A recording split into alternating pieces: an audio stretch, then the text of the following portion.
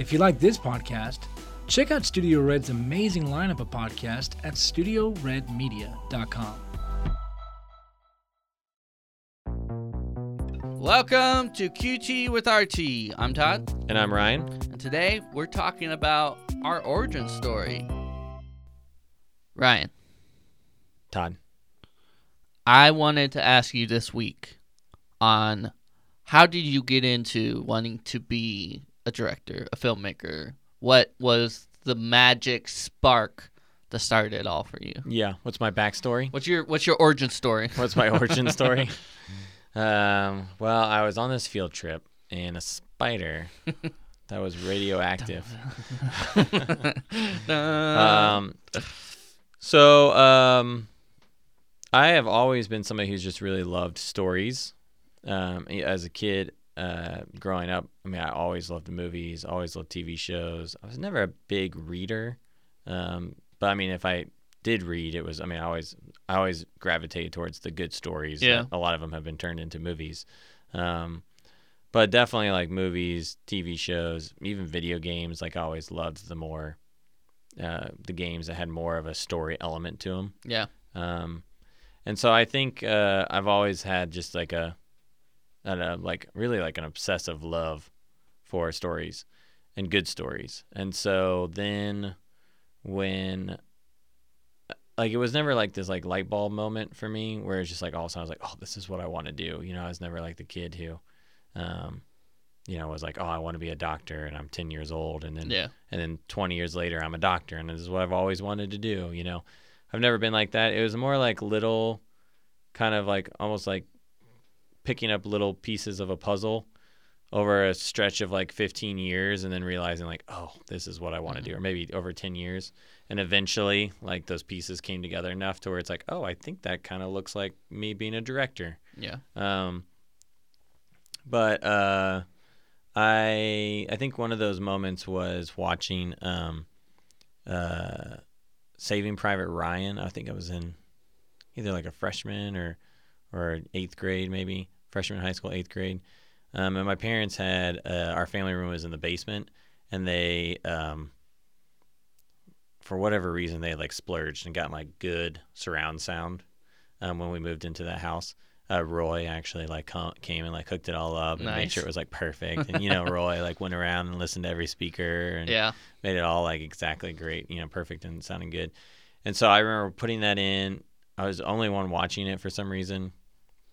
Turned off all the lights downstairs. It was in the basement. It was at nighttime, so it was like pitch black, just the TV. Put on the surround sound and like watching like that movie, like D-Day, and the other battles that happened throughout the movie. It was like almost like a religious experience. Yeah. And so I remember like that moment being like, man, I am like so transformed from this movie.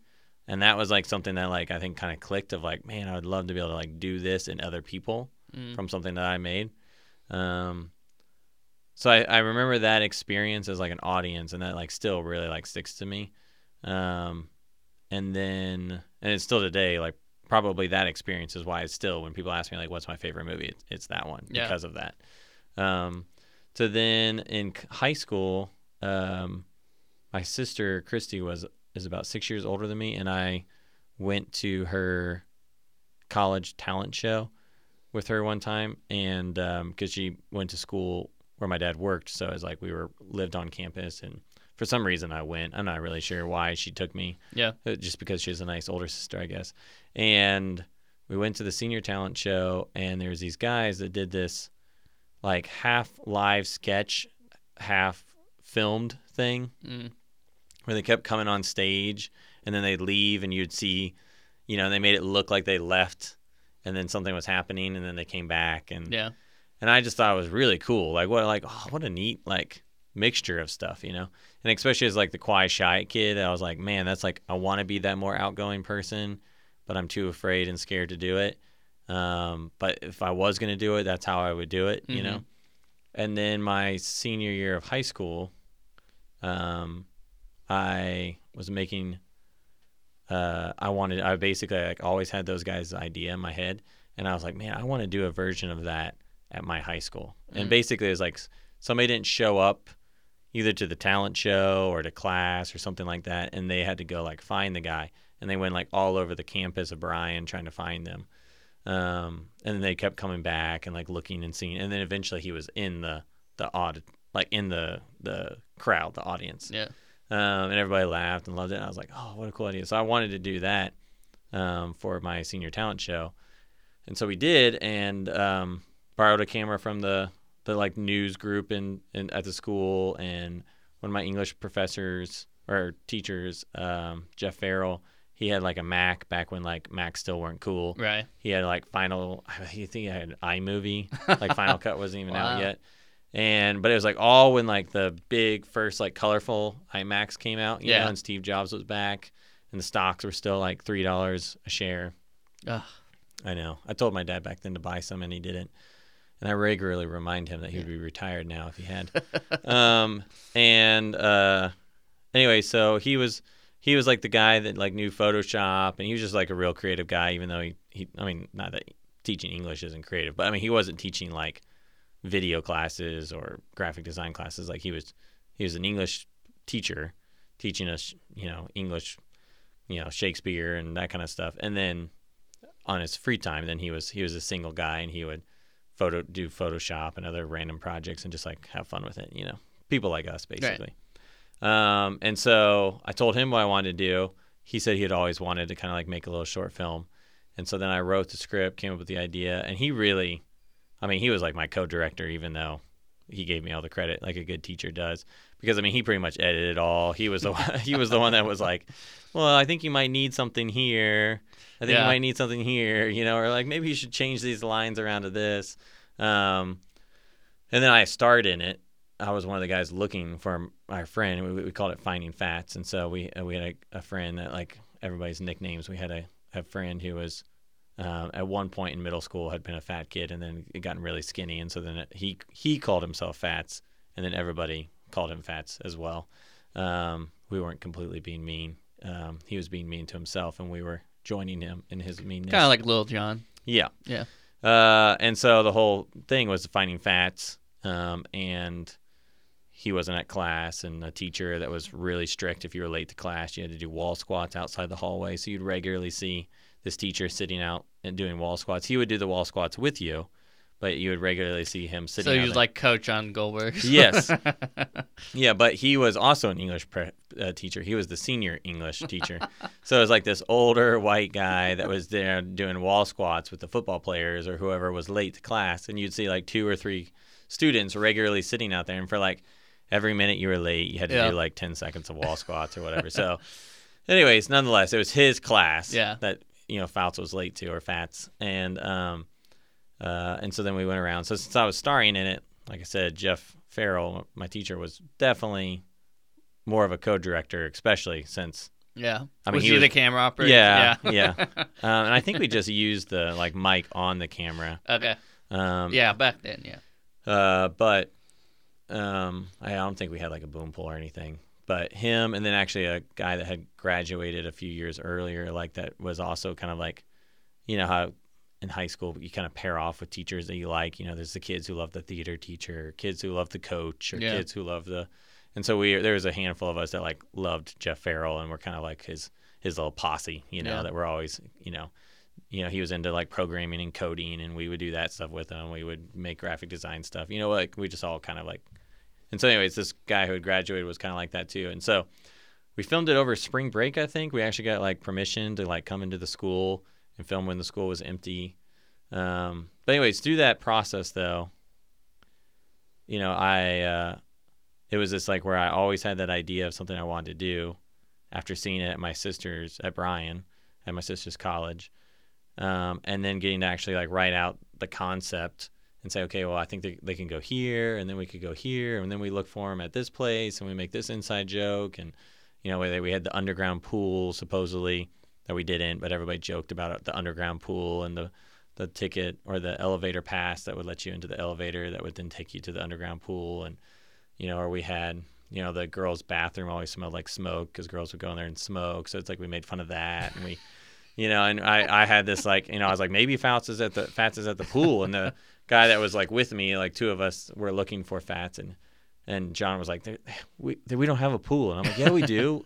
It's use the elevator. Like, I bought a pass for it when I was a freshman. And John's like, Ryan, that's just what seniors do to like prank the freshmen. And I'm like, no, I have one. It's right here. And he's like, Ryan, I'm like, no, the elevator's right here. And we like turn and like the elevator's just there. And he's like, where has this been? I'm like, it's been here the whole time, and it's that kind of. Yeah. And then we go in and we go down and there's the pool. And so it was just like a lot of fun. I mean, it was just kind of this, kind of stuff that me and you have made together. Yeah.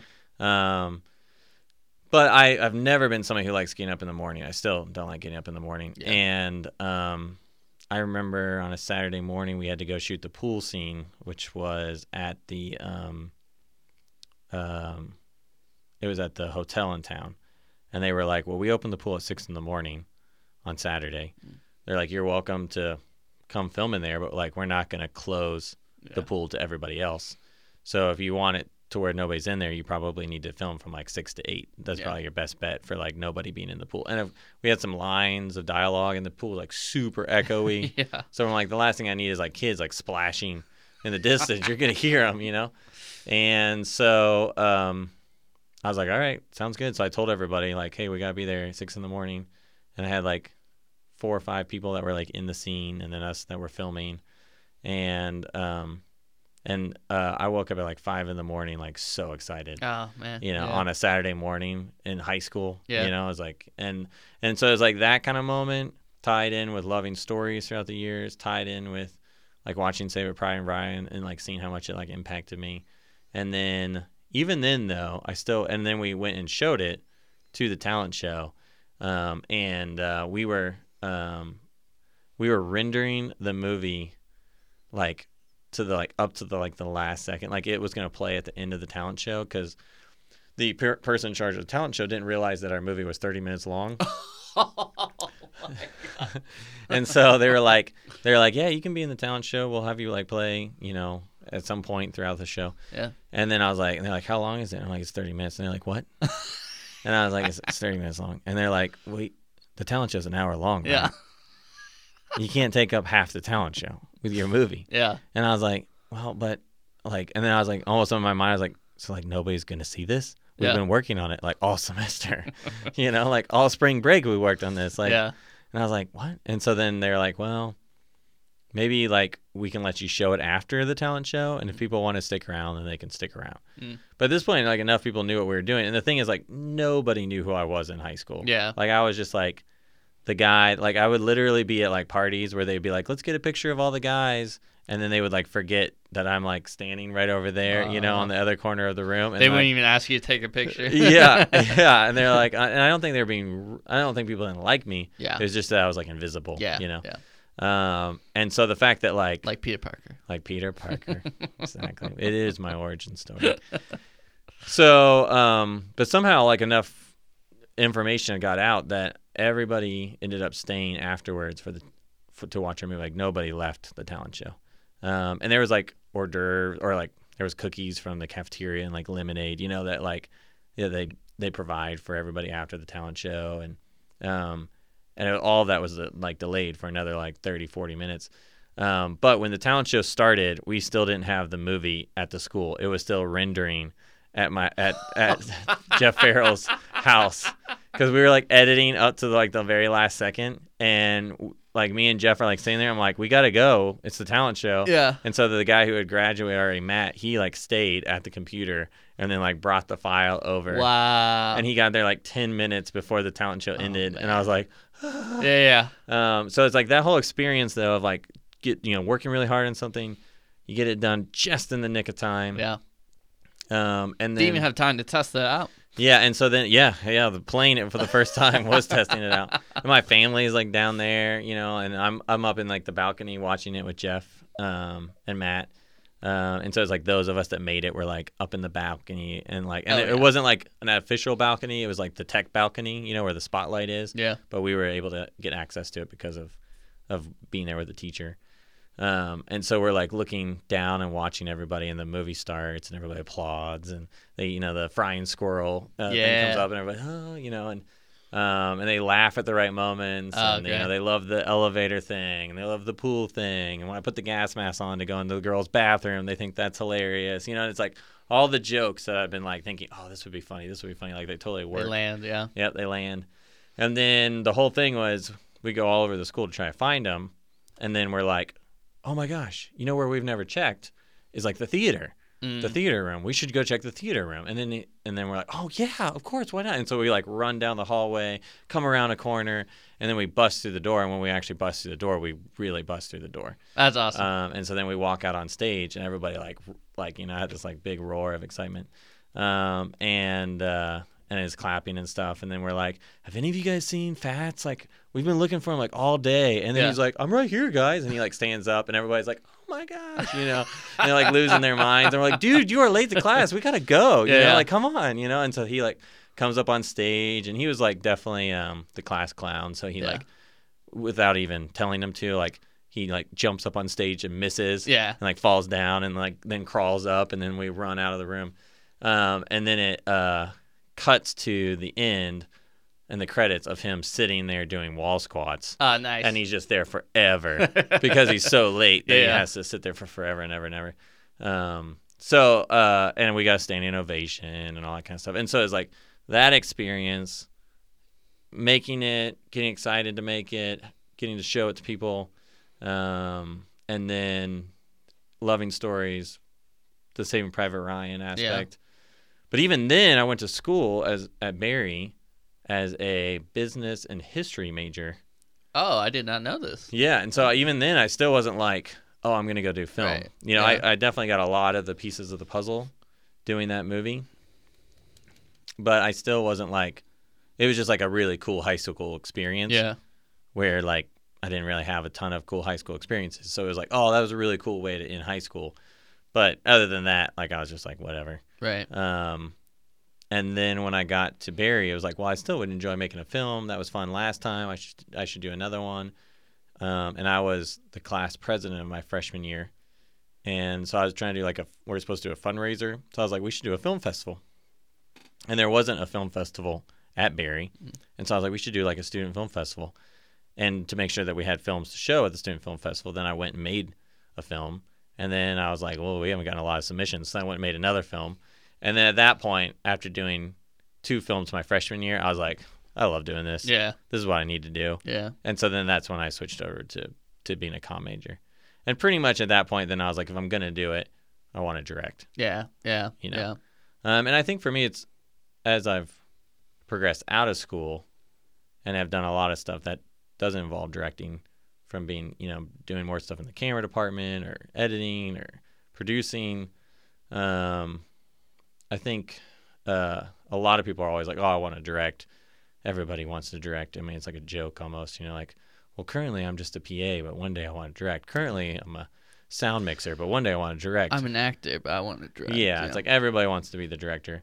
And I feel like a lot of people don't really know what it actually even means to be a director, and they think that a lot of their issues with filmmaking would be solved if they were the director, which is not the case. Right. Like, if you think you have problems now with collaboration, go be the director.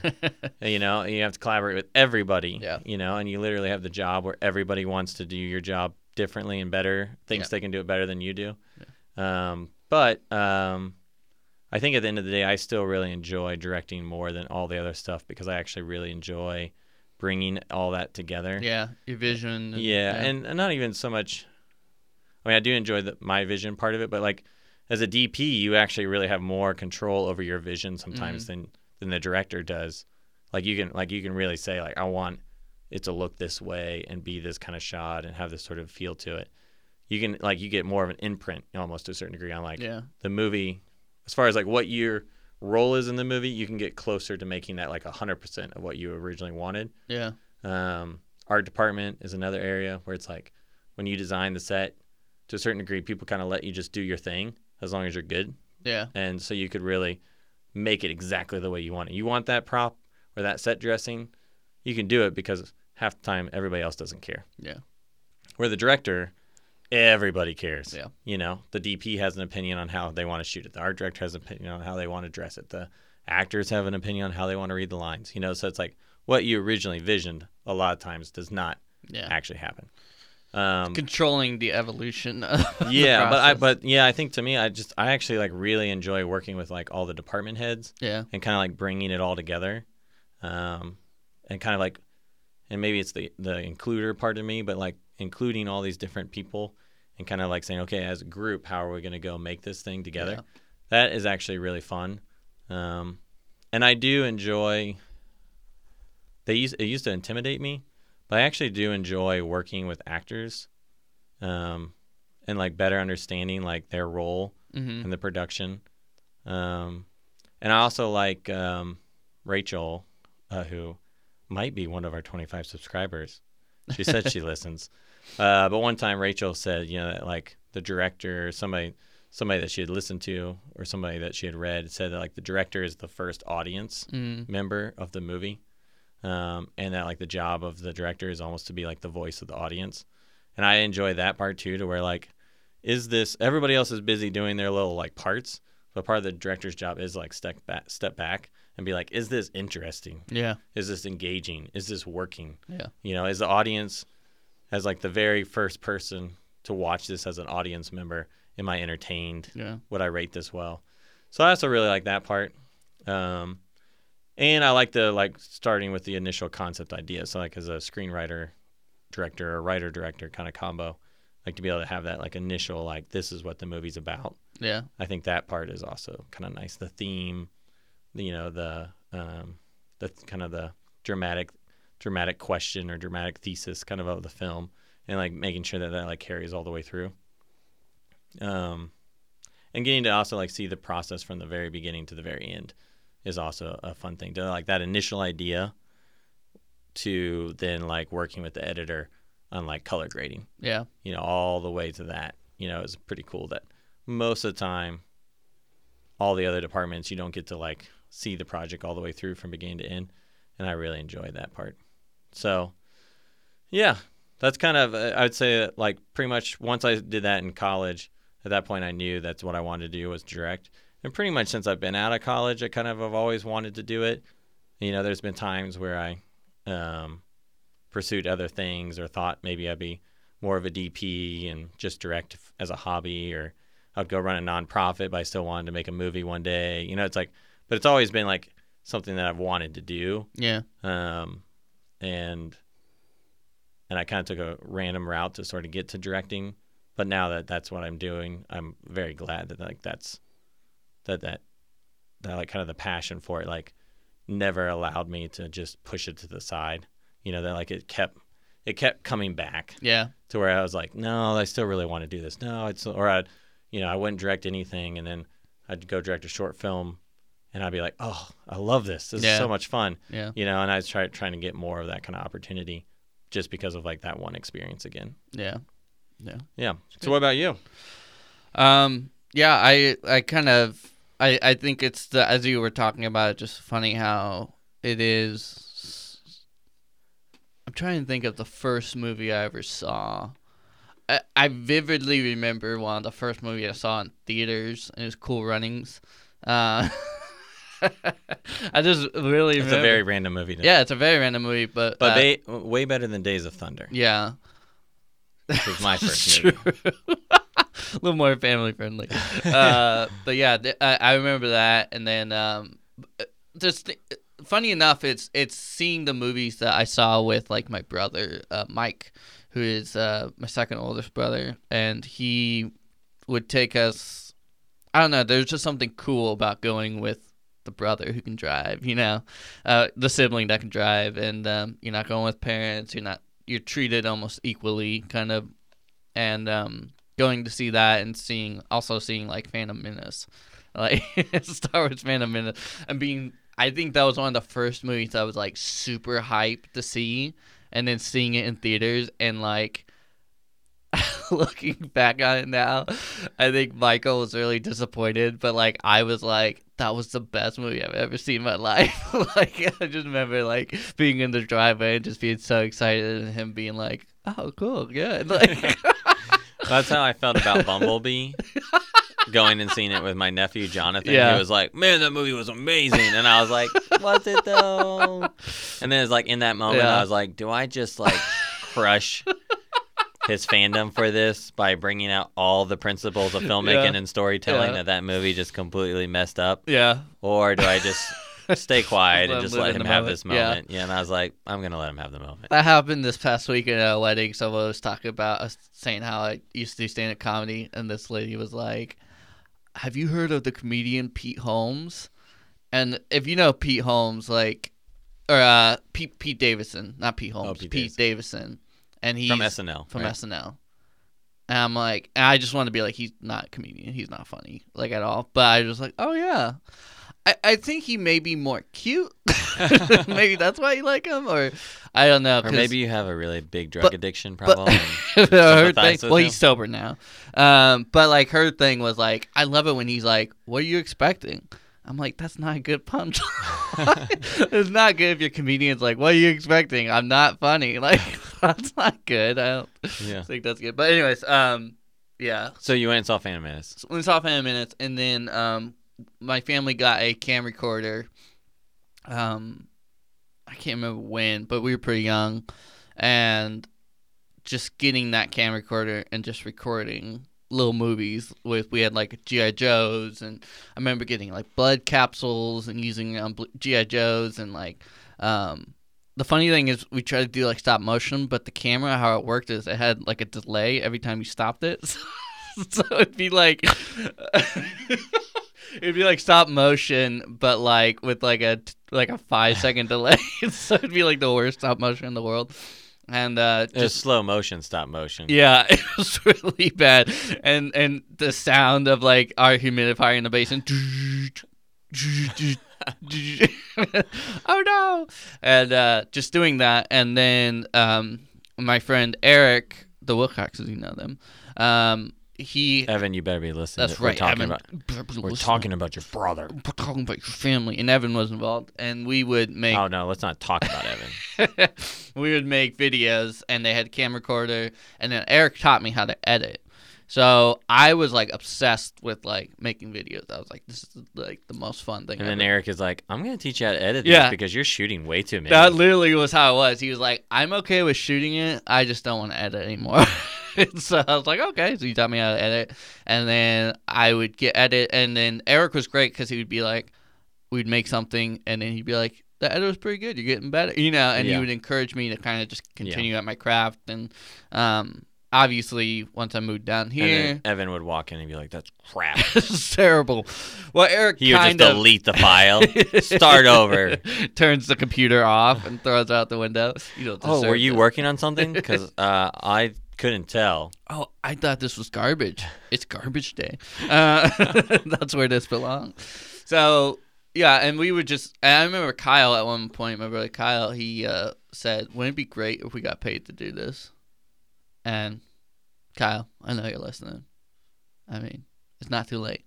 It's not too late. It might be too It might be a little too late.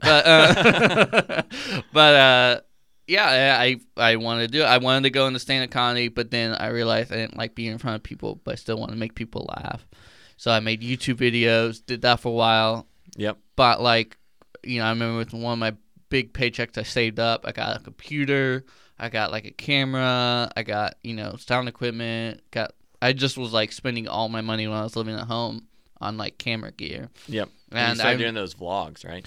Todd time or something like that. Time Q, with Q&A with Todd. yeah, Q&A. With Yeah, Todd. so And you did a lot of them. Yeah. I mean, you were posting like one a week. I remember. yeah, I think I had like Because we were Facebook friends at that point. Yeah, I had like over 100 of them or something like that. Which I never quite. I wonder if I kept doing it, if I would have eventually broken into it, Yeah. because it was when YouTube was like Very fresh. beginning. Yeah. Yeah, you were doing it even before Freddie W was doing. Oh, I was stuff. doing it way before. Yeah, vlogs really, and some people at vlogs had taken Yeah. off, but the YouTube that we know of now is so many vloggers that Yeah. really hadn't taken off yet. Yeah, not at all.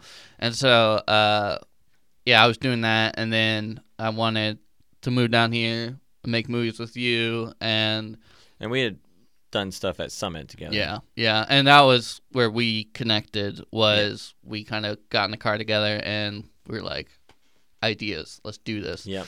And we just like pretty much the whole trip just like talked, other than when I fell asleep, but we talked about like video ideas and filming them and shooting them. And when we were at Liberty, we did that like the whole time. Yeah. When I got sick that one week from the food poisoning at Liberty, just like the political spew. But just go on a rant for the next 20 minutes.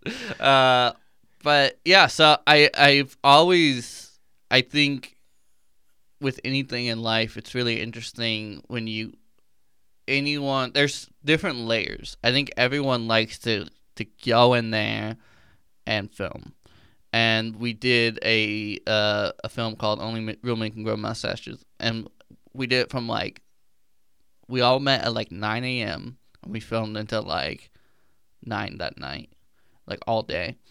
And you could tell the people who wanted to do it were for real, and the people who were like, I did not realize it was going to take this long. Because we literally had like people who were in the movie, who were actors, who were begging to be in this movie. They left halfway through shooting. Like, they were just like, I'm done. And they just left. And we had to like, redo the script. Yeah, like it was just, I mean, we had it outlined. We never really did a script. Yeah. And so with our comedies, we would just do kind of some fun little improv stuff. And it was like, oh, okay, well, this character is dead. Yeah. Like, we just have to figure a way to get rid of this character. And so I just remember being really upset by that and being like, man, like, you got to commit to this. And definitely, if they realize what a real film shoot is like. Yeah, they would have. Yeah, it's like, 12 hours is like a good day. Yeah. You can get done with your whole shoot. Yes, as we look at shooting a short next week. Yeah. Where it's going to be 12-hour days in the sun. Yeah. Outside. Yeah. So it's just like, oh my gosh. But, yeah, and then I've enjoyed doing our stuff. Like when we did the I Love Jill, that was a lot of fun doing that day. Or even looking back, like the AT, as hard as it was, like being able to say that we have a documentary is great. And I don't know, it's definitely the first level is of filmmaking is the like just grabbing your camera, going out, having fun. Yep. That's like the first level. Yep. Everyone, there's going to be people who are interested in that. Second level is writing a script, doing it right, kind of. Yeah, still going out and having fun, but still being a little bit more serious. Yeah. And then like the third level is like independent filmmaking. Independent film, exactly. Like, oh, now we have to think about budget. Now we have to think about feeding people. We have to think about all these other things. Yeah. And it's like, oh, okay. And it's more than one day. Yeah. And it gets tough. Like, I think this thing is, the reality is, if you want to do something that you're passionate about, you got to put the work in. And when we started working here, I think that was really hard for us because we were trying to pay the bills, and at the end of the day, after filming something for a client, it was like, do we want to go film something ourselves? Yeah, because we still have 10-hour days Yeah. Here, and a lot of times that's just the crew that's freelance. The crew that works here shows up an hour before and has to clean up and do other stuff after they leave. So we have 12-hour days here, and after you do that for 3 days in a row, you don't really feel like then coming in and doing it again Thursday, Friday. Yeah. Yeah, and I mean, even on our weekends have become so holy, of just like resting and recovering, and life tends to keep moving, and we are trying to catch up. And but the most fun I think I have ever had is definitely when we write together. Yeah. Like, that to me is, I think that's where like the writing side of me is like, oh, this is what the rush that you get from like directing. I used to want to be a director, but I think the older I get, the more I realize like how much I love to like create the story in like a safe place. Yeah. And then kind of let it live somewhere else. Yeah. I love the like the way things look. I mean, when I watch a movie, I'm like, oh, it's really interesting how they color corrected that, or like Universal movies always look great. They have like such a crisp, clean look. It's amazing. The colors pop. I don't know. I love that look. And then You're talking about like Universal Studios, Universal? yeah, like Universal movies. If you ever watch their like color correction, Yeah. it's always like far superior than everyone else, I think. And then but I also like the way things are shot. So like he does all of the Yeah. you know. No, you just I like. He did Skyfall and everything. What's his name? DP. Oh, Roger Deakins. Roger Deakins. Yeah. I remember just seeing his movies and just being blown away Yeah. that like he created that. And Yeah, so many cinematographers Yeah. are cinematographers because of him. yeah. And so there's a lot of the different little elements that I like really love and I'm really passionate about and but also like appreciate the different way people do. I don't know, like I have a genuine love for like filmmaking, but I think my passion is like more the writing side of Yeah. things and I think that's why like when we're gonna be on the shoot I'll be the AC because camera like I know that side of things. I know Yeah. angles, I know like the way to shoot, I know how to work with a DP and stuff like that and so it's just interesting finding yourself as you're working and getting into this when originally it started out. I think that was for me with growing up with making all these different movies. I made like a serious movie, made some funny movies, and I just love coming up with the concepts and the stories and then seeing that come to fruition. And it made the filming days were bearable because like you could do it with friends. Yeah. And Right, and it's fun. yeah, it's fun. It's Yeah, fun. I mean, even if it's a 12-hour day, if you enjoy it, Yeah. you're still like goofing around, having fun. Yeah. Once you actually get to that bigger, where you're actually spending money and everybody's there and it's crew, it's still fun in its own way. But Yeah. there's definitely some jobs that if you're not really into it, it's not fun. Yeah. And we've had some horror stories. Yeah. And I think the difference between like working together collectively and everyone's having fun, you know everyone, and then going on a shoot and the producers are named Jupiter and you're like, what's happening here? You know, or the writer, I can't remember, but Yeah. it's just like no one's having a good time. Yeah. And Well, it's and like, even like if once you get to the point where you're, have grips and gaffers on the set, which those are the guys that deal with the lights and they set up all the stuff that goes around the lights to make the light look pretty, just so it's not this big, huge like spotlight, basically just blasting people with light. Like, if you're not really into that, you're not really gonna enjoy it. Yeah. And if you're not even to a certain degree, a certain type of body, Yeah. you you kind of have to just be more of a stockier person Yeah. to haul that gear around. And Yeah. I mean, it's heavy, it's sweaty, it's very hot. Almost blue collar work, you know. Yeah, and it's very more of a craftsman type kind of job. Yeah. And if you're not into that kind of thing, then you're not going to enjoy it. I mean, there's people that love that kind of stuff. Yeah. Evan being one of them. That Evan was great. He loved hauling that stuff around and putting it up and helping shape it. And Yeah. I mean, there's people who can get really into being a key grip and getting the chance to make the lights look pretty. But that's completely different than just going down and your student films or making films with your buddies, where everybody you're not worried about lighting and you're not bringing in grip gear and it's like that filmmaking looks completely different to where potentially what you love, more the creative process. Well, the creative process is very different as a key grip than it is from the screenwriter. Yeah. And so I think that makes a lot of sense what you're saying. Yeah. So now that we know our origins, what is it that, and we kind of understand,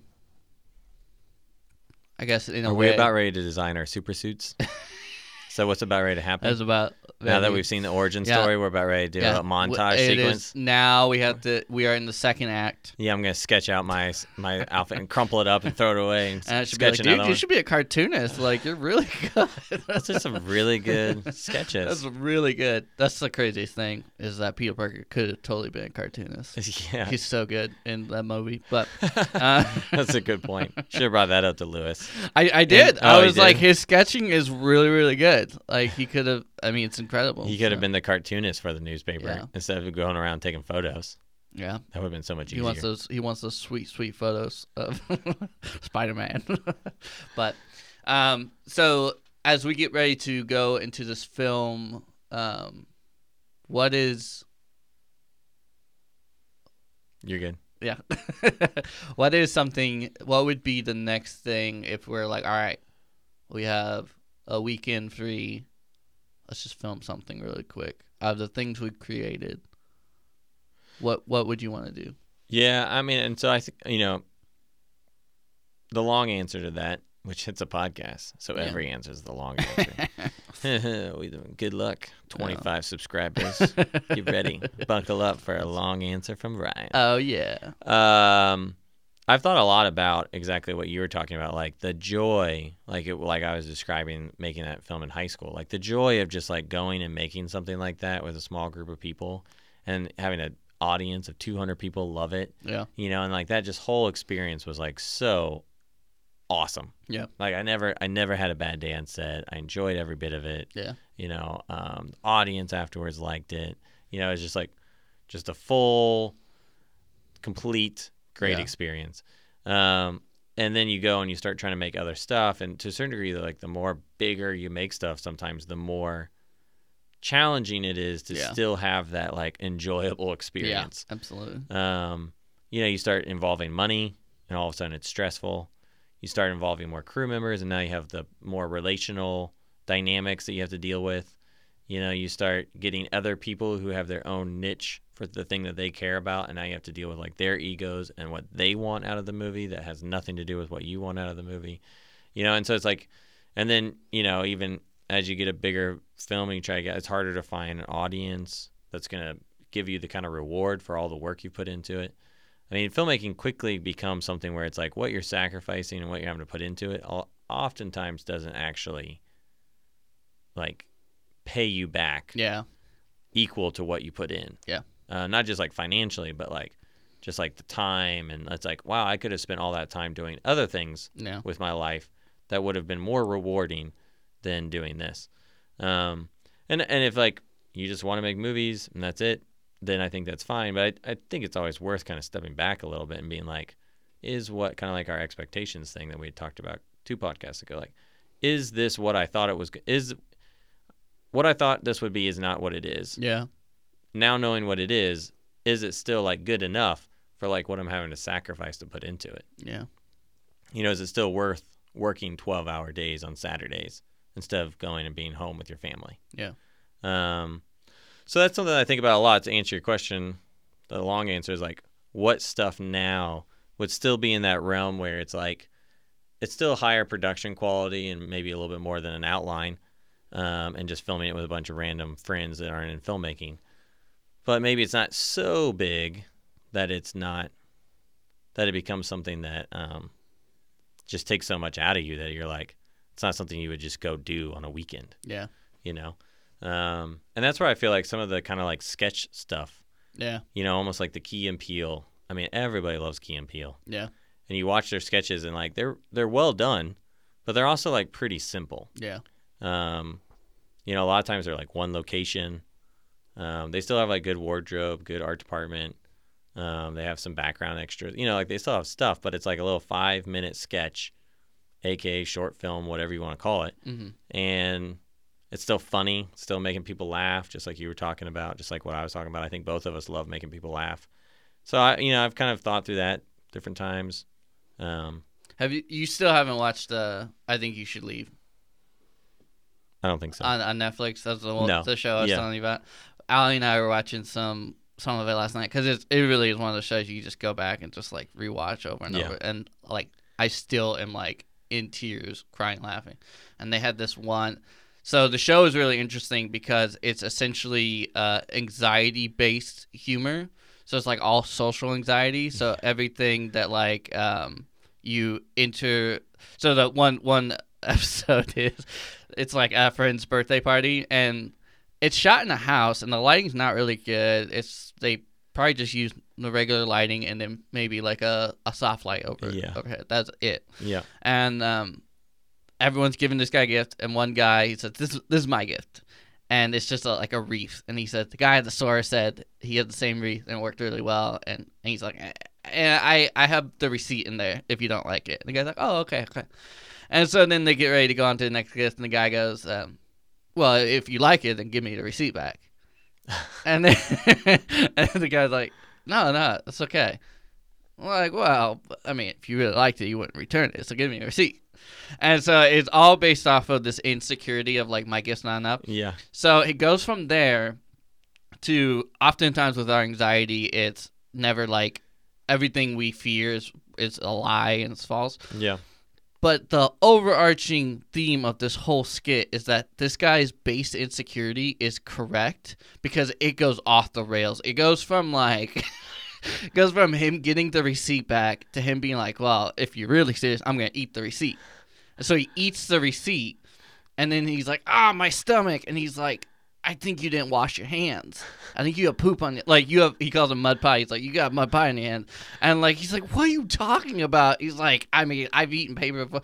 And then goes to, like, everyone at the party being like, yeah, like, I'm going to eat this piece of paper just to prove if I don't get sick from this other piece of paper, then that proves that you had mud pie on your hands. And so it's like It just spirals out of control. It spirals out of control. Eventually, like, the guy does it's proved, like, the lady eats it, she's like, I'm feeling fine, you have mud pie. Everyone hates this guy. The guy who originally ate the piece of paper is like, no one likes you. Like, it goes from this guy's birthday party to, like, everyone hates him. Like, everyone's like, he's banned. And the guy ends up, like, dead in his car, like, at the end of it. So it's just, like, completely insane humor. Yeah. But at the base core of it, shot really simply. Yep. It's just a funny premise. It's this idea of, like, what if my anxiety was true? Yeah. And let's take that to the extreme. Yeah. It's the simplest concept. Yep. But it's so funny. It's so well, like, acted and just smart. And so, yeah, doing that, easily do it in a couple hours. Yeah. Yeah. Yeah. Yeah, and even if it was a 12-hour day, it's still easier than going and making a feature film. Yeah. So, yeah, that's the kind of stuff that I've looked at. And I still would want to make feature films, and if I had a chance to make a TV show or other stuff, I mean, I would do all that. But when I think about, like, the stuff where I'm like, man, that would just be fun. Yeah. And, like, almost not feel like a job. Almost like getting up again at 5 a.m. because I'm so excited to film at the pool that day. Yeah. Most of our shoots, I'm not waking up early because I'm so excited. I enjoy what I do and I have a good time, but it definitely still it becomes like an assembly line after a while. Yeah, it's still a job. Yeah, and I do miss those days where filmmaking was just this, like, pure joy. Yeah, and I'm like, I've always, and to a certain degree, I think you could probably have that with everything, right? Yeah. To a certain degree, like, it's almost that, like, honeymoon period of dating. And then when you're 10 years married, you're still trying to, like, almost get back to, like, when everything was just, like, blissful and happy. And, and you're always kind of chasing that original hit of the drug. Yeah. But still, I think, I'm like, what could I do now with the experience I have with doing some other stuff, kind of to a certain degree, sort of being able to check off some boxes that I've always wanted to be able to say I did. Now I've done them. So do I need to do them again just to say I did them again? Yeah. No, not really. What do I really enjoy doing? Yeah. What was, like, my original passion? What did I love about that filmmaking in high school or even that filmmaking in college? And it's like, well, it was working with friends where, like, we all liked each other. We all enjoyed spending time together. It was people all wanting to do something creative and interesting and different, and, like, people all being, like, kind of, like, have a singular vision of, like, not so much that, like, the specific thing that you're making is a singular vision, but, like, a singular vision of, like, oh, we want to make people laugh. Yeah. Or we want to make people cry. Or we want to make a cool action thing. Like, whatever it was, we all, like, agreed on what we were trying to do. And then to a certain degree, not getting so hung up on the technical part of it that it takes away the joy of the creativity. Yeah.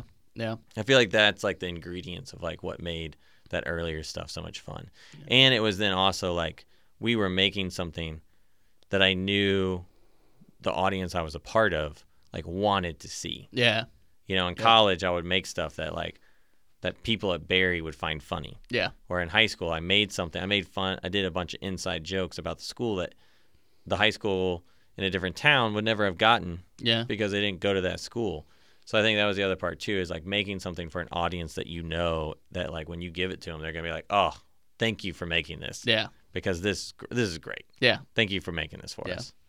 Yeah, and I I mean, the videos we made for Summit, and just Yeah. like how much people enjoyed that. And we used to do that for our youth group. When we were back in Illinois a couple weekends back, we had a party and we all watched our old like youth group video. We did like a cop style for like students who weren't at youth group, and we would go like arrest them. And it's a horrible like looking back on it and be like, wow, like arrest That's very someone. bad theology. Yeah, it's very bad, but it was very funny. Yeah, and Everyone loved it. right. Yeah, And obviously, nobody in youth group right. took you guys seriously. Right. That was the whole point. Yeah. You're making fun of it. And it was well done. I mean, it looked good. So, Yeah. But Yeah, no, totally.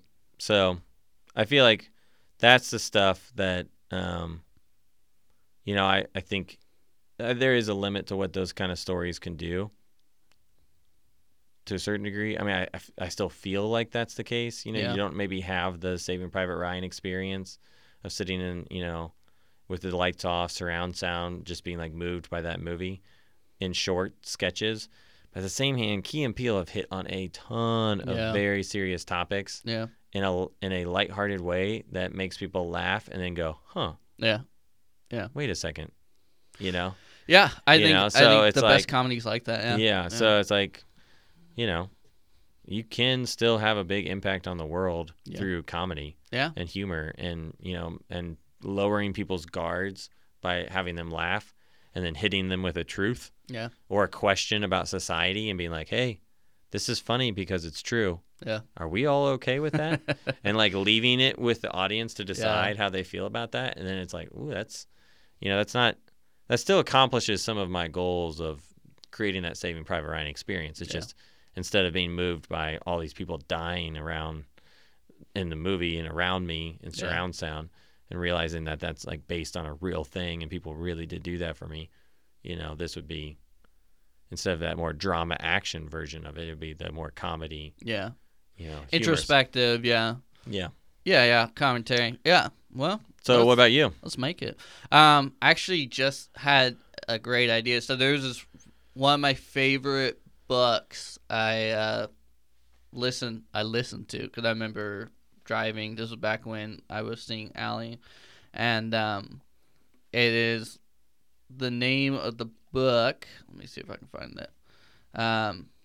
The Humans, a novel, and it's a story about this alien who comes and like takes over the body of a human who essentially like finds out. I think he finds out how to like go light speed, intergalactic like travel, and so the aliens kind of like they take over his body to kind of be like shut down any like information or anything like that. So they inhabit the body because of this they guy. know us humans. As humans, we'll infest things. But it's a very like funny, like it's a comedy because he like shows up, he's like butt naked, he's walking around, and like the cars are like, and it's all from his like point of view, He's like, the humans are very odd, like everyone kept yelling at me when I was in my natural form, like he was like, I just don't understand, so I have to, I guess, get this outer clothing, and, he gets clothes, and eventually the whole book is that he learned what like to truly be human, and like learns that like humanity is like at its core like a wonderful thing.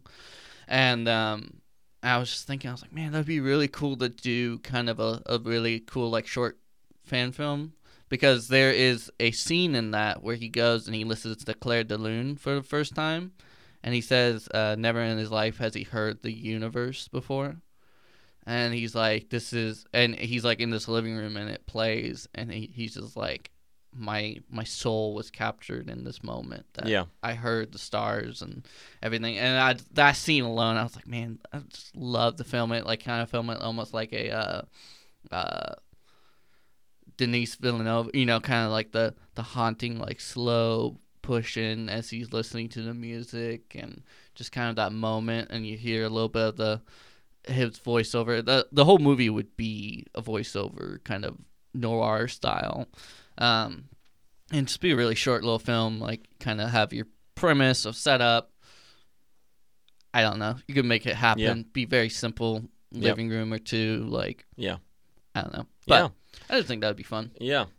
At this point, when you're saying if your origin story was originally you were wanting to be a director and now you're more thinking as a writer, have you done more to is that still the case? And have you done more to try to write? Yeah. I started a book where it's more of like a novel, Yeah. and that's a big one, because I've never done that writing Yeah. style. Yeah. But those are my favorite books, are novels. They're Yeah. kind of the talking style. And so the story is, and this is mine, so anyone listening to you, I own this. Todd Don't LaBarge. steal it, Don't Evan. steal it, Evan Wilcox. Or TB LaBarge, whoever that guy is. Ugh, he's the worst. But it's about this man who, his kind of superpower is that he has like the power of empathy. Like he can feel everything. He Yeah. knows how to interact. That's like his way of interacting. And one day he loses it all. And so like it's almost emotionally going blind. Yeah. And so he doesn't know how to interact with people. He doesn't know. And it's this identity crisis. And so the book, the overarching theme of the book is like the importance of being kind, the importance of knowing our emotions and learning how to do it when we don't know other people, what they're going through, Yeah. and kind of learning through that. And so I've written, I think, like 200 chapters. it's about 4 series by now. Now I've only done like the first couple pages, but I really like the But they idea. are gold. Gold. I mean, I give that to a publisher today. I'm bestseller. Yeah. But no, I just think that's a really kind of fun idea, and Yeah, that is a cool idea. yeah. So And good for the times. yeah, exactly. And so I see where that goes, and I mean that could also be a fun little short film Yeah. or movie or something. Yeah, I But- mean nowadays, movies, books, and other intellectual property being turned into movies is it's like feels like half the stuff out there is like Yeah. that. You know. Yeah. Yeah. So that's kind of where I'm going is Yeah. it's very easy. I think once again, being a writer, you don't need to get friends together. You Yeah. don't need to Yeah. wake up at 5 a.m. Yeah. You could do it whenever, and Do that's you- the biggest thing is actually doing it. So, Yeah. Do you still find when you're actually writing that it is that fun, creative creation that you had when you were, in high school making stuff with your friends, Yeah. or is it not as much because you don't have that community around you when you're doing it? Yeah. No, I if it's like a story and it's just coming to me really easily and I'm just knocking it out and writing, Yeah. it's like euphoria, you're just like, oh my gosh. Yeah. You're just, your eyes are in the back of your head as you're just typing. But it's also really tough when you have nothing, and Yeah. that writer's block is absolutely real, and Yeah. it would be like hitting that point in the day where you're like, I'm tired, I don't want to be here. I'm going home. And it's easier to walk away. yeah, when it's just you. But yeah, when you have a team together, you have people who all have the same vision that you Yeah. had at the beginning, and they can be like, all right, well, let's do this. Especially with like having fun, like doing a comedy or Yeah. something, you can just kind of play around, Yeah. ad lib and just Yeah. improv. Right. And you can't do that when you're writing, really, because I guess you could just type out words and then edit it later, which is Right. what you can do. So I don't know. I think it depends on how comfortable you are, and if when you're a writer you have a singular vision. When Yeah. you're a filmmaker, you are bringing in the visions of Other all people. So I guess it's the difference between, I don't know, going to battle, which would be like the movie director. You're like, Yeah. all right, I have my generals here. Whereas when you're writing, you're just driving alone. Yeah. You go wherever you want to Yeah. go. So, Um.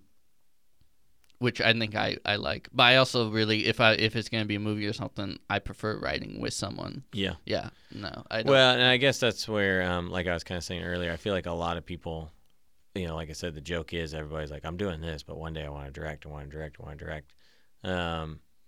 And I think a lot of people just don't actually realize what directing actually looks like Yeah. when they say that, because it's completely different than what I thought. But then Yeah. I found that I actually do like what it is. It's not what I thought it was going to be, but what the reality of it is, I actually enjoy as well. Yeah.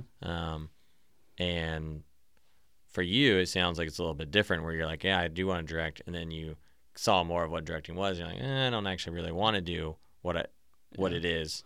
I think if I were to direct, it'd be a Russo brothers style. Yeah. I don't think I'd ever want to direct something on my own. I'd rather have you like co-directing with me. Yeah. Because I think you have way more insight and like knowledge on things that like, you know, I'm a 2, so I'm a helper. Yeah. And so with your vision, like with your ability to carry out certain things, I think that would like the teamwork aspect. Yeah. So you hear that, Kyle? There is still an opportunity for you to do this for a living. Cub, help me. The LaBarge brothers. Doesn't roll off the tongue as well as Russo brothers. No, but it we'll could make work. it. We'll shove it in there. So. Yeah, exactly. Or the Wachowskis. I mean, the Wachowski siblings, Starship, whatever they are. Yeah, now. exactly. Yeah, it's so hard. They keep changing. Yeah. So I guess for other people who might be thinking that they would enjoy directing one day, what about writing has answered like desires of yours or fulfilled desires of yours that you originally were hoping directing would answer? Well, you get the blueprint of your story. You know, I Yeah. think with directing, you're relying on so many people to get that vision done. When you write it, it's done. You have it. It's there you. in your hand. And So having that like full control of the creative story. Yeah, exactly. And really that world building. And Yeah, you can exactly. say this is what it is. yeah, exactly. Yeah, the And you world don't building have- is a great example. And you don't have the art Yeah. director being like, we can't afford that location. yeah. What you're writing is impossible. Yeah, and you can do it at your own time. Whereas like a directing, like it is like go time. Yeah. You've got it. Like, you know me. If my gas tank on my car is half, I gotta fill it up. My Yeah. tires are looking a little low. I gotta go fill them up. You Yeah. know, like I am at all costs full energy at my level, whatever is safest. And writing is very safe Yeah. in the sense of no one's pressuring me to get a book done or anything. Yeah. And I mean, I'm sure if I were to get a publisher one day or something, Yeah. it would. But for the most part, you just do it when you need to, when you Yeah. feel inspired to. I Yeah. think so many people are like that in life, and they're just like, oh, yeah, I'll go direct when I'm inspired to go direct. And it's like, no, you really, if you're going to be a director, you have to be like 100% in. You have to be willing to wait for 10 minutes until your Yeah. movie goes on to be okay, and biting your nails. And Yeah. I'm not stressed out. You know, stress and all that stuff has never been my thing. Yeah. And so if I could somehow get a well-controlled environment, or if I could have the luxury of being those directors who are like, I'm going to take my time, Yeah. that would be the ideal Yeah, situation. Yeah. But The well-budgeted, well-financed director. the Nolan who can be like, I'm going to make a movie every 2 years because that's how I set my life up. Yeah. You know, but they earned it. They made Yeah. it. And so Yeah. I don't know. That's hard. Right. No, for sure. Yeah, it's hard to get that kind of success without doing the earlier grind first. Yeah, and for me, I actually, I complain about the stress just like anybody does, but I love that stressful experience, because then when at the end of the day you did get it all, you feel like, wow, I just like overcame all that stuff, you know.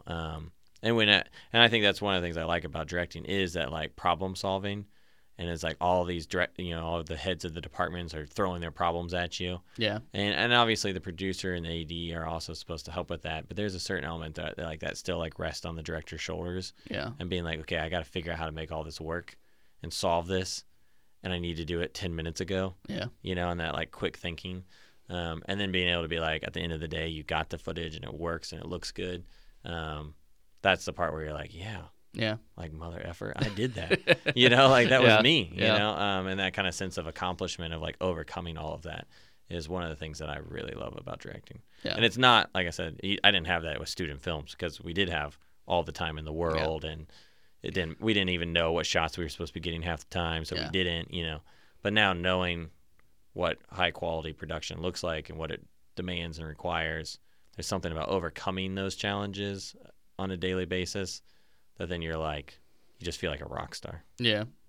Yeah. And so, and we've been on sets of big shows where, I don't know, for me, you know me, I'm very much, if I enjoy the people I'm around, I'm gonna really enjoy it. Yeah. And there's been times where like you're around the producers and you can just tell they love the smell of their own farts, or the really hard workers who are just not getting treated very well, you know, but they're trying their best, they're working so hard while the producer's on their phone over there, not even caring about what's being filmed. They just care that they are sitting in that chair. Yeah. And there's just like a toxic environment where I'm alone in a writing room. Yeah. I just have to care about my own ego. Yeah, exactly. So. Yeah. No, for sure. And I do like the unbridled creativity that writing allows. Yeah. I think if I had the opportunity to work in a writer's room on like a TV show, I think that would be a blast, like a comedy show. Yeah.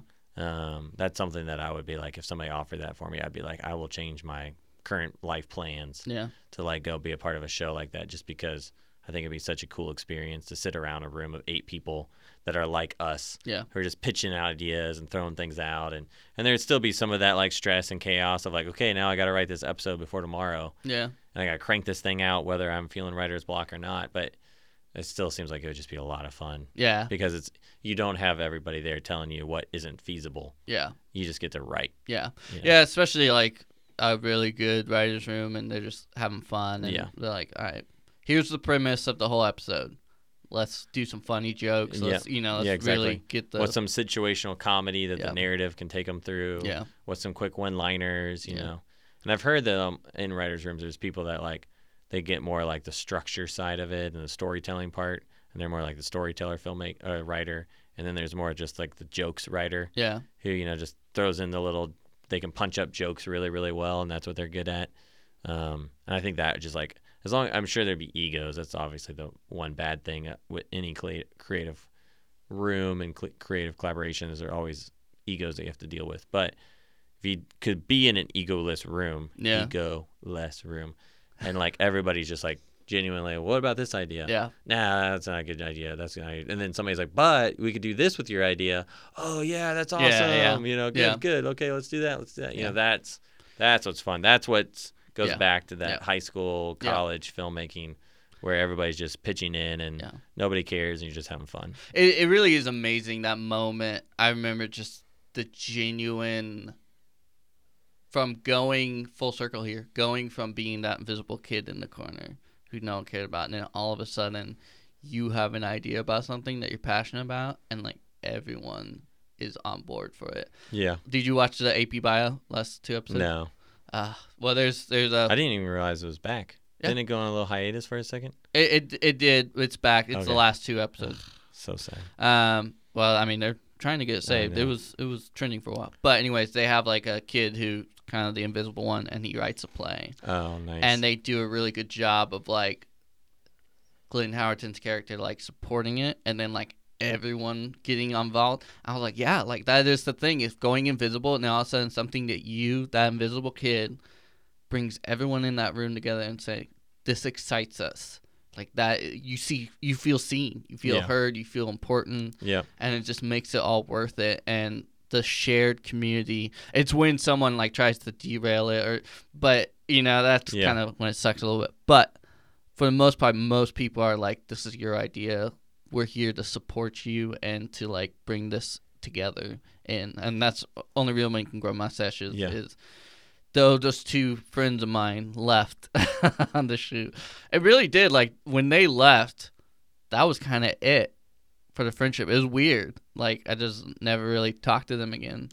I mean, I talked to them a little bit, but it's weird. They make that choice. And they couldn't grow mustaches to this day. Everyone else who stayed, though, like, I just saw them a couple of weeks ago, you know, and it's such a team effort, and when they say, when are we doing this next? It's great. It's great.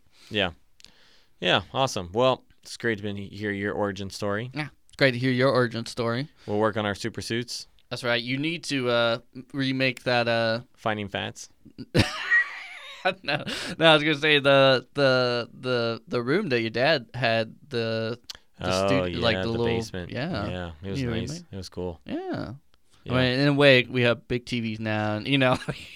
But the surround sound was nice. Sound is nice. Yeah, if only I knew somebody who knew some surround sound. I don't know. Oh well. we appreciate everyone listening to us. We have appreciated the support and the feedback for the last couple episodes. Continue to tell friends, word of mouth. The more you guys help us grow, the better the podcast, and more likely it can continue. And so rate us on iTunes, leave a review. I like jumping on there and looking at the reviews. It's fun. I've had a couple good ones so far. Yeah. Talk about how sexy Todd's voice is. How I probably have like a septum problem in my nose. I talk through my nose. You just have a sinus Yeah. doctor who's like writing and prescribing. I'm pretty sure Todd has a tumor in his nose. That You does should- not sound Todd, right. we would like for you to go and get this examination and maybe look at these sprays. Yeah, I was just gonna say, Allie and I started watching Chernobyl last night. So good. Oh man, we're 2 episodes in. That is creepy. When they look at the core reactor the first time and you just see it, that is truly horrifying. Yes. I was like, And then the soldier has the gun on the roof, and it's like I haven't seen that yet. I just saw. no, that's at the end of the first episode when they force that guy oh to go yeah, look and down. his face is all red. Yeah, and then he's like walking, and there's that soldier with a gun, and he's like basically like if he doesn't do it, he's gonna get shot. Yeah. Yeah, and it's like, dude, that guy is like, and that's well, you haven't seen it yet, but later they have to clean all the stuff off the roof, and they're like saying that they can only be on there for a minute and for 90 seconds for their entire life because there's so much radiation on it. Oh my And that's the roof that he walks out on. We ended it where all the guys went down into the water and it goes dark. It's so like, it's supposedly horrifying. the highest rated. Anybody who's listening should go watch it. Yeah. It's not. It doesn't have any. Unlike most HBO stuff, it Yeah, actually is clean. it's really clean. It's when it comes to its vulgarity or Yeah. its nudity and stuff like that. It's very clean. So, it's scary though. but yeah, it's great. And obviously, so he has a podcast too that I've been listening to. You got to go. I gotta listen listen to to it. that, And yeah. he goes through each episode and says like what's true and what's not, and it's basically all true. Oh And so yeah. He's like, when you see him 2 years or like earlier, like from Yeah. that beginning episode, and then it's like 2 years, and he looks so much younger. You're just Yeah. like, oh, yeah. oh. It's nuts, man. Well, when And- he tells Skarsgård, he's like, "We'll be dead in 5 years." It's like, yeah, and the guy's like, okay, Yeah. well, he just like yeah. is like processing it. Yeah. So good.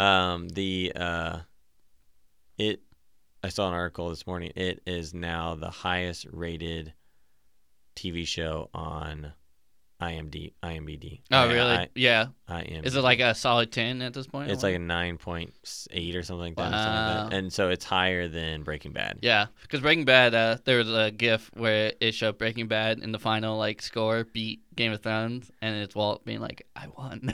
Yeah. So, but yeah, Yeah. I mean, it's higher So- than I believe, and it's also a mini series, so I mean, Yeah. you can't really rate it, but Yeah. man, it's so well done, and it is like messes with me to my core. Like it is crazy. Like when he's Yeah. just describing it, and you're just looking at the town. And it's just like little things like, yeah, Germany, or they're not letting the kids play outside. And then the camera pans Yeah. down. And, Yeah, and like Sweden or something like yeah, that. Sweden, they're not letting the kids Yeah. play outside. And it was like And it's Chernobyl, like- the kids are playing outside. Yeah, or that first one when they're like seeing all the ash and they're all standing on the bridge and they're Oh like, my and it's like God. falling and the kids are like running through it like snow and you're like, that's radioactive Yeah. particles. yeah. You should not. Yeah. And then all those people are in the hospital Yeah. in the next scene and you're just like, oh, Yeah. yes. The fireman picks up the graphite. Yeah. It's truly gut-wrenchingly terror because Yeah. you're like, this is a real thing that happened. Yeah. And it could happen again. Yeah. Well, and it didn't happen to that level, but like Fukushima or whatever, Yeah. the one in Japan. Yeah. It just went into our water supply. Yeah. But like that one, I mean, same kind of thing where it's like, Yeah. Nah, it's great series. Check it out. yeah, if you have HBO, check it out. I don't think it's a bingeable show because we watched 2 back to back and we had to stop and we had to watch like comedy because it was just like, So depressing. yeah, it's horrifying too. I mean, I'm telling you, the genuine reaction I had when they open that door and they go in and it's just a pure reactor open and they're standing there and they come out and they're all like red Yeah. and the guys, it's just. I was like, oh, it's just the sound they had, Yeah. everything. It's Yeah. masterfully done. Yeah. Truly. Yeah, you should definitely listen to the podcast. Yeah, yeah. It's just Chernobyl podcast. Yeah. But I can see why Russia. Apparently, like Russia is very, very mad that it came out. well, I can see that too. Yeah. But at the same hand, it's like, I mean, yeah, I can see why Russia's mad because they're Russia. Yeah, they're trying to disavow everything. But it's also kind of like Russia is like nobody's blaming you for that anymore. I mean, that whole first episode, everyone literally is like, explain to me how the reactor exploded. You know, everyone just but being I'm like, saying like yeah. that version of Russia Yeah. doesn't exist Yeah. anymore.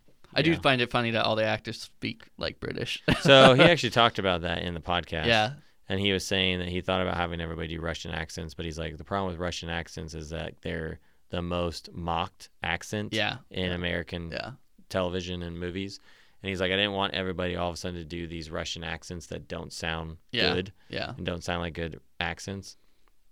And so I guess he had seen some other miniseries where took place in a different country and everybody spoke English, but then they spoke with all these different accents. And he's like, at first it's kind of weird, but then you just sort of forget about it and you just get focused on the story.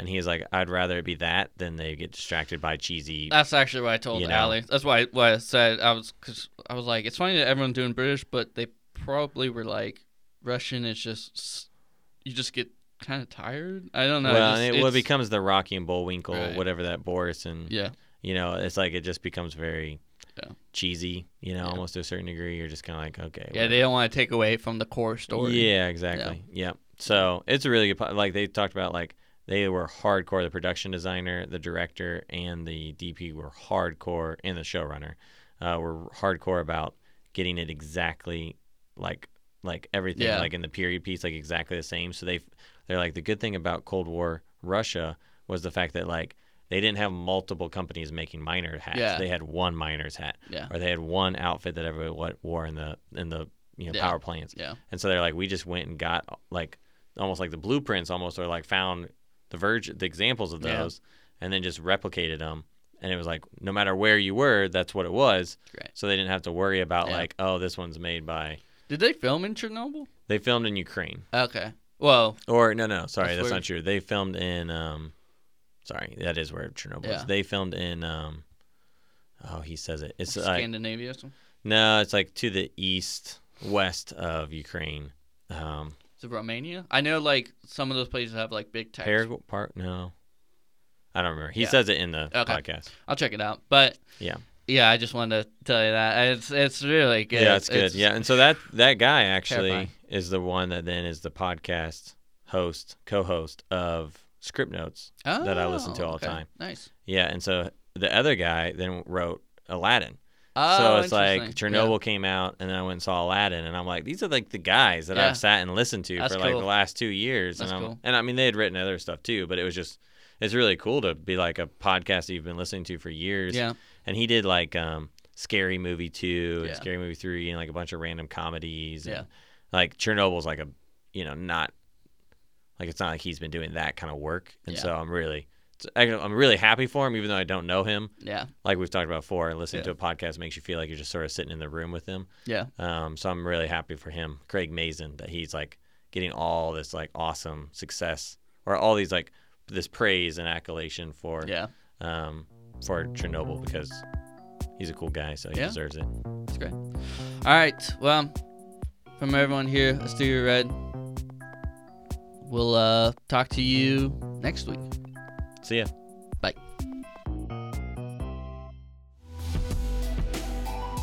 This has been a Studio Red production. For more, go to studioredmedia.com.